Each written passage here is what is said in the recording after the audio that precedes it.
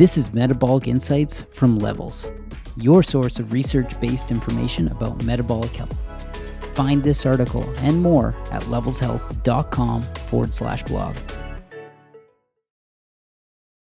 What fasting for 30 days during Ramadan did to my blood sugar levels. Dr. Cameron Hussein wore a CGM during Ramadan to see how a month of sunrise to sunset fasting impacted his metabolic health. Dr. Cameron Hussein, author. In addition to being a doctor of chiropractic, Cameron Hussein is also a fitness model, a certified strength and conditioning specialist, aspiring actor, and gym owner. So he has a very sharp sense of how his body is functioning at any moment. He's also very precise about his diet and training. Both of those qualities proved valuable when Cam this year followed the traditional practice of fasting from dawn to dusk for 30 days in observance of the Muslim holy month of Ramadan. During that time, he continued to train and use levels to log his blood sugar and see what 30 consecutive 24-hour fasts, including no water, did to his glucose processing. Here's what he learned. Ramadan is the holiest month of the year in Islam, a time of dedication and focus, to let go of our worldly matters and tap into our faith. Part of that process is foregoing any food or drink from sunrise to sunset. When I thought about training through Ramadan, I realized two things would be necessary to maintain my fitness: health and sanity. First, acknowledging that I may not be able to train the entire month at a high intensity. Second, knowing that I had to try to stay consistent with my calories and water during the evening hours so my weight and blood sugar didn't ping-pong all month.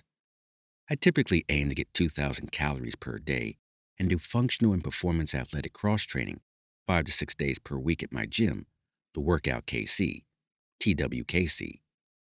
Maintaining optimal health during this process was crucial for me. A big reason I have built my career and my lifestyle around my health is because of my father. Now 59 years old, he had a double bypass heart surgery at 36 and multiple strokes and seizures in the last few years. Unfortunately, that's left him with some disability, including aphasia, cognitive inability to speak. I am determined to do everything I can to avoid that fate.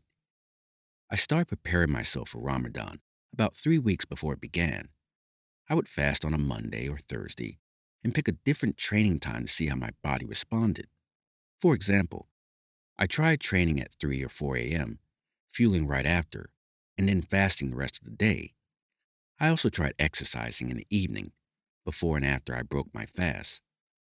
For those tests, I decided to train almost exclusively in the evening after breaking my fast with a small snack, but before my evening meal. On that schedule, I felt I could get through my workout better, and I didn't feel hindered. I also kept better mental clarity. Days 1 to 10. Starting strong. I started the first 10 days with a head full of steam. I was motivated and excited to actively track my diet, train my body, and tap into my faith with 5 daily prayers. My schedule went like this. I broke each day into feeding periods, one in the morning and one in the evening. I woke up at 4:30 a.m. before sunrise and drank 1 serving of a protein and superstarch mix from UCAN, a company I work with, and 12 ounces of water. That was my fuel to start the fast. I also drank about 64 ounces of water after the UCAN. Anytime I could drink water, I was pounding it, and that seemed to work. Surprisingly, I never felt thirsty or like I had a dry mouth throughout the day.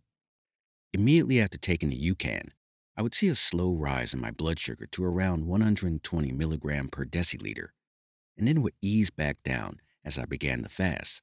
After morning prayer, I'd go back to sleep for another 4 or 5 hours. Fortunately, my schedule was pretty flexible.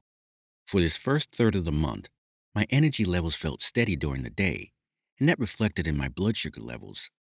They averaged around 80 to 95 milligrams per deciliter throughout the day, very stable. Around 8 p.m., I would eat 1 or 2 dates with a glass of water, which is the traditional way to break the fast. I found that in my fasted state, I could eat 1 date without much of a blood sugar rise. But if I got excited and had 2, I'd see a spike. Then I'd pray evening prayers and prepare myself for training. I'd have another serving of UCAN Superstarch and get to work. During this first phase of Ramadan, my training felt strong, especially during my powerlifting and speed training circuits at TWKC. After training, I'd have my one meal of the day. I kept my diet consistent with what I ate outside of Ramadan because I was curious how my body would respond. My meals included chickpeas and ground beef, grilled chicken, Atlantic salmon and peppers, and lentils and stewed meat. On the weekends, I occasionally had a cheeseburger, no bun, with lettuce, tomatoes, pickles, and onions.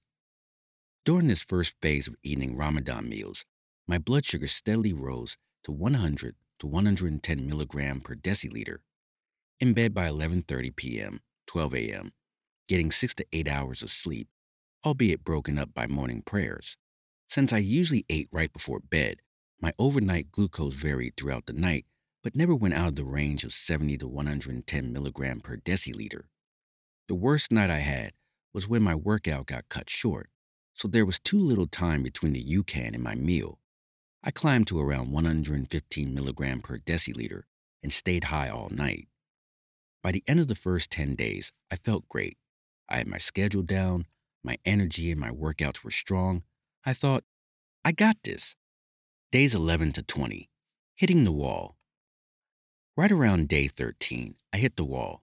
I felt burnt out, and I was struggling. I was eating the same foods, chickpeas, grilled chicken, boiled lentils, ground beef, and various vegetables, peppers, asparagus, and okra. But I felt like my body was fed up. I was fatigued, my sleep was off, and I struggled with my mood. Training had also taken a toll on me. I knew coming into Ramadan that I might not be able to keep my same workout intensity, but during those first 10 days, I did, and I felt great. By 2 weeks in, that was no longer the case. I felt like a zombie in my workouts. I got through it by dropping the weight and focusing more on technique, just working on form and function. I could see this energy deficient in my blood sugar levels.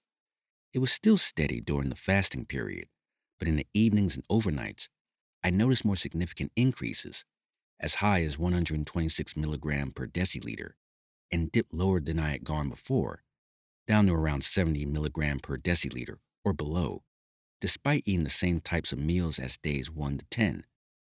I am not clear about the exact reason for this change, but I imagine it might have to do with the added stress on my body from extended fasting and continuing my workout regimen, and worse sleep quality during this period because of the way my body was feeling.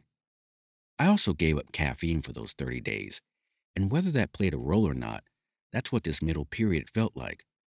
When you're accustomed to drinking coffee and then skip it, my body felt off. Days 21 to 30, finding the rhythm. By the final 10 days, I felt numb, but in a good way. I wasn't thinking about the fast anymore. What I thought would be the most difficult days were actually the easiest. I felt like my body was in full adaptation mode. Routine had become everything. I was consistent with my morning prayers, UCAN, healthy, balanced evening meals, and sleeping through most of the evening. My dinners became lighter, and my cravings and hunger decreased significantly. I felt almost full after a date and a glass of water. I continued to train, but now stuck to body weight or very lightweight movements and slower tempo, focusing on eccentric exercises and function. In the last period, my sleep cycle and energy levels dramatically improved from the middle 10 days. I felt more rested throughout the day and didn't feel the sluggish residue I had been experiencing, although training intensity and food intake decreased, down to around 1,200 calories a day, driven by less hunger. My blood sugar remained consistently in range, never below 70 milligram per deciliter or above 120 milligram per deciliter. Conclusion. By the end of Ramadan, my weight had dropped from 175 to 160. I noticed my veins were more visible, probably from the weight loss, and I've had a drop in strength. Now, I'm slowly restoring that weight and strength and continue to fast once a week, though for a shorter window and with water. After 30 days of consistent fasting, while continuing to train and monitor my diet, I came to see the value of self-discipline, and that hunger is such a perfect example of self-discipline. If you can overcome such a primal force and calmly control how you eat and drink, you can have an easier time managing other aspects of your life. Using a CGM throughout the process helped me understand that I was okay during the extended periods of my fast, that my blood sugar was healthy. It helped me understand how the foods I used to start and break my daily fast impacted my body. I imagine that if I had chosen foods that caused large blood sugar spikes in the morning or evening, I would have felt worse or had cravings that would have made the journey more difficult. This awareness and reassurance allowed me to focus even more intensely on my spiritual journey of Ramadan. For me, not feeding my body helped feed my soul. Narrated by Jamal West. Find this article and more at levelshealth.com.